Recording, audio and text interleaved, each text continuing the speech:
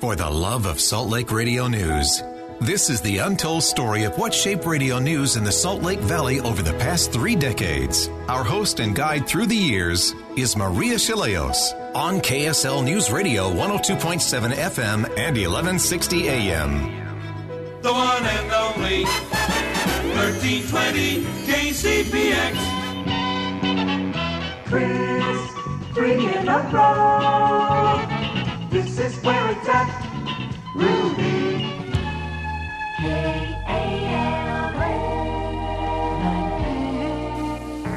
The News Authority. KSL, Salt Lake City. I'm Maria Shilaos, a KSL radio anchor and reporter.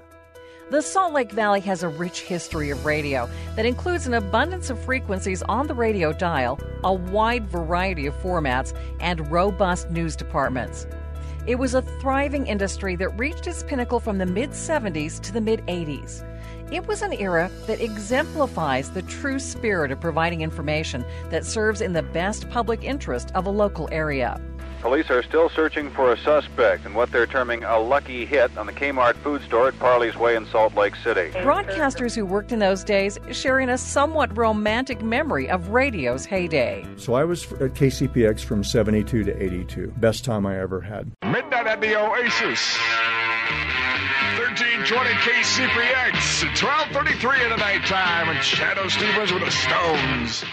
Disc jockey Dan Jessup was on the air at the time as Chad O. Stevens. Teens tuned into KCPX AM to hear hits by the Beatles, Beach Boys, and the Rolling Stones. We had a 40 share. We were number one in adults and in teenagers. We had the great Joe Lee doing the news for us. 47 degrees right now in Salt Lake City. Joe would scream in and early in the morning. There was a newscast at 6 a.m. Doug Wright worked as a disc jockey for KCPX early in his career. And if you were filling in for Lynn Lehman, you'd see this little Mustang just pull up, brakes screech on. You had to hit the door. It was one of the responsibilities of the guy on the air to open the front door until we were officially opened at 9 o'clock. And so you'd hit the buzzer for Joe. The door would fly open. Joe would fly into Studio B. You'd hear the door to the ticker open. You'd hear him rip the paper and roll it up in a roll, throw it over the top of the console, sit down as Lynn Lehman would go, and now with the news at the top, here's Joe Lee. And the news is brought to you by Safeway, where you get everyday low-level prices.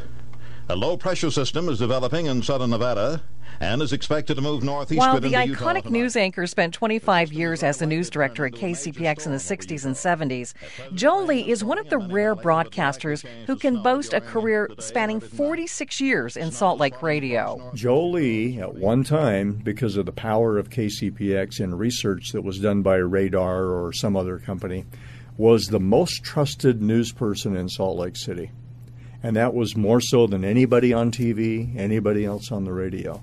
And that's because he did like 2 newscasts an hour, 12 hours a day on KCPX. So imagine the number of people he reached. And talk about a terrific guy. And he could sound more authoritative ripping and reading the AP wire than most of us can sound if we prepare for hours. He was amazing. It was an era in which broadcasters commonly read news directly from the Associated Press wire because the Federal Communications Commission required every radio station to provide a minimum amount of news and public service. 8% of a station's programming needed to be dedicated to news and public affairs content on AM.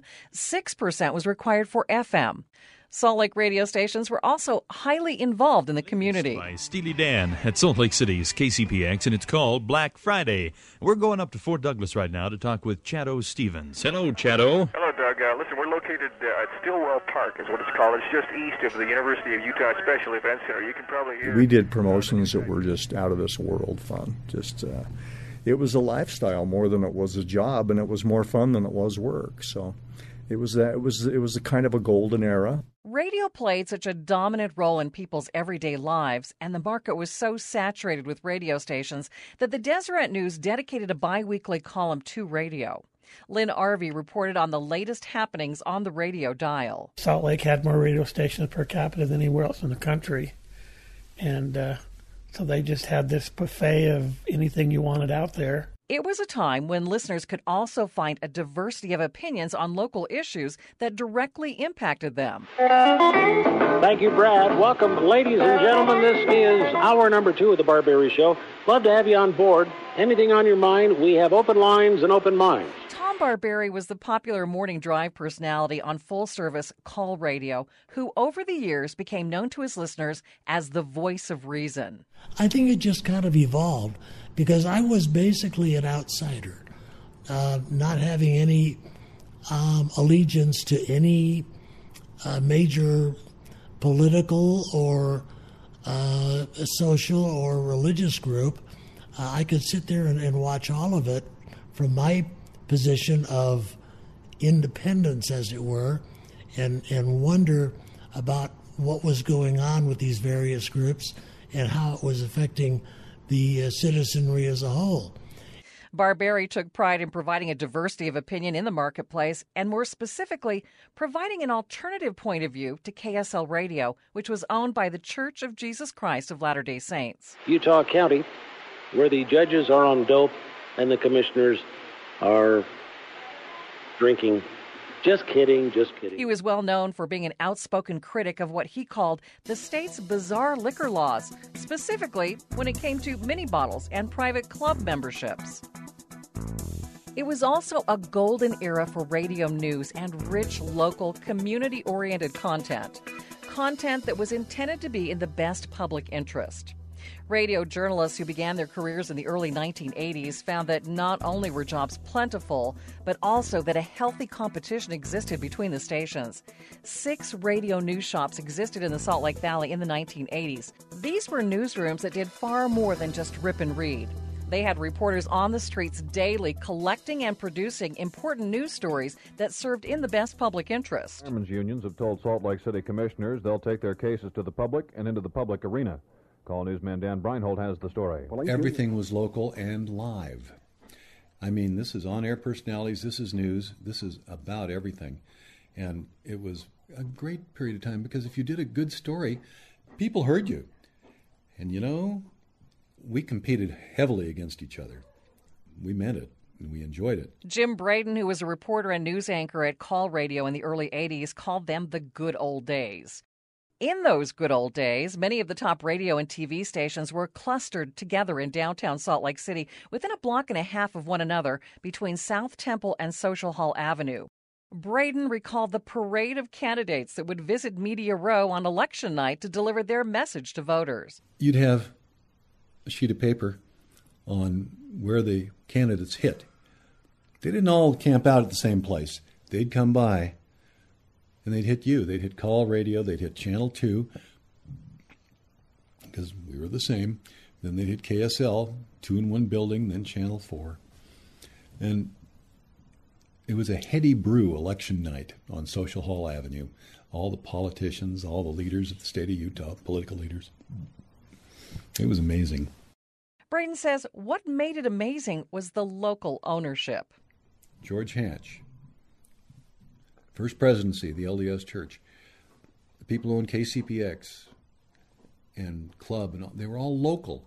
They lived in their community, and they get instant feedback on your radio station. So they're part of their community, they were interested in their community, and they felt news and community service were important. It wasn't something you tossed off. An interesting dynamic also existed in the radio market due to the precedent set by early broadcast entrepreneurs who ran KSL, KDYL, and Call and their sister TV stations. You know, there's an interesting story of the dynamics of how this market worked very early. It was Earl J. Glade and Sid Fox, and their friendly, we hope, competition just drove this market to outperform itself. You know, our market size never justified the quality and what we did. That was continued on with Earl J. Glade and George Hatch. And there was just a great rivalry there, and it elevated broadcasting. Doug Wright filled a number of roles, including program director and talk show host, during his 40 years at KSL Radio. The 50,000-watt station was the first radio station in Utah and has always had a dominating role in the market. Our slogan back then was the best of everything. It truly was the best of everything. We had music, we had talk, we did sports, we did traffic. I mean, you name it, KSL did it. The News Authority. KSL, Salt Lake City. It's 10 o'clock. CBS News. We had the best of all worlds. We had a large staff. We had a lot of quality people who were very professional and knew what they were doing. Reporter Charla Haley covered the Utah legislature for KSL Radio for 9 years. Having been elected to the office of Utah State Representative. Each day during the session, she would follow the proceedings from the chambers in the House of Representatives and talk to representatives, lobbyists, and citizens in the hallways of the Capitol.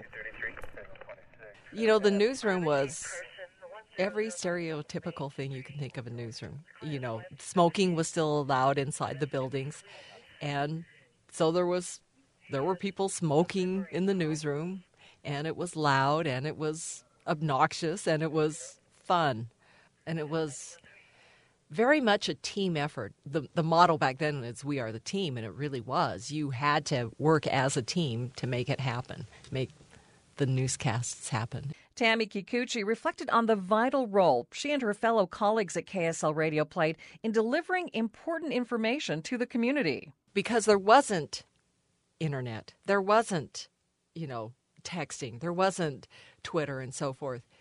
Really, if it was breaking news, we had it first on radio because we could.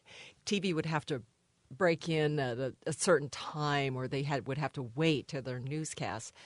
So the only other way that people could get their news or anything that was breaking was through us. Earlier this morning, 2 chemicals were accidentally mixed in a vat. Salt Lake City Fire Captain Dan Andrus says it created a dangerous gas. Hydrogen peroxide and hydrosulfuric Besides acid. being the first radio station in Utah and the news leader in the market, KSL was also the first station in the country to broadcast a locally produced evening talk show to a national audience.